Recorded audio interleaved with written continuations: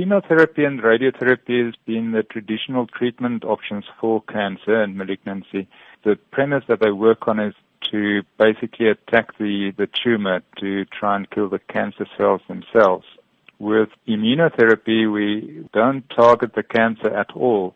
What we do is we target the immune system in the patient to effectively switch it on and specific parts of the immune system. And that would then activate the immune system in the patient's body itself to attack the cancer cells. So it's actually an indirect treatment of the cancer. We are just stimulating the immune system. And how effective is it? It depends on the type of cancer. So some cancers are more immunogenic.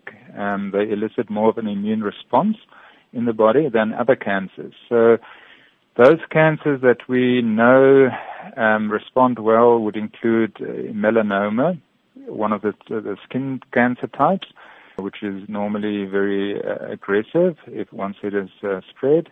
And then also other cancers, some of the lung cancers, bladder cancer, a small group of the breast cancer patients, but the majority wouldn't qualify for immunotherapy. So it depends on the type of cancer. Traditionally, melanoma has not been a cancer that responded very well to chemotherapy or radiotherapy. And with the new immunotherapies, we see much, much better responses.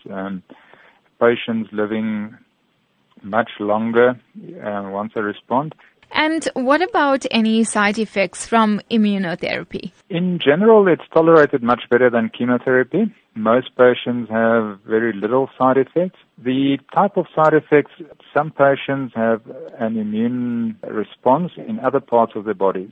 In other words, the immune system that has now been switched on also attacks some of the other areas in your body. So you might get an immune response in your lungs, for example, and get an inflammation response in your lungs or in the joints or in your bowels. If it happens, it's normally an inflammatory response, which can be treated quite easily, but in general, it's much better tolerated than chemotherapy.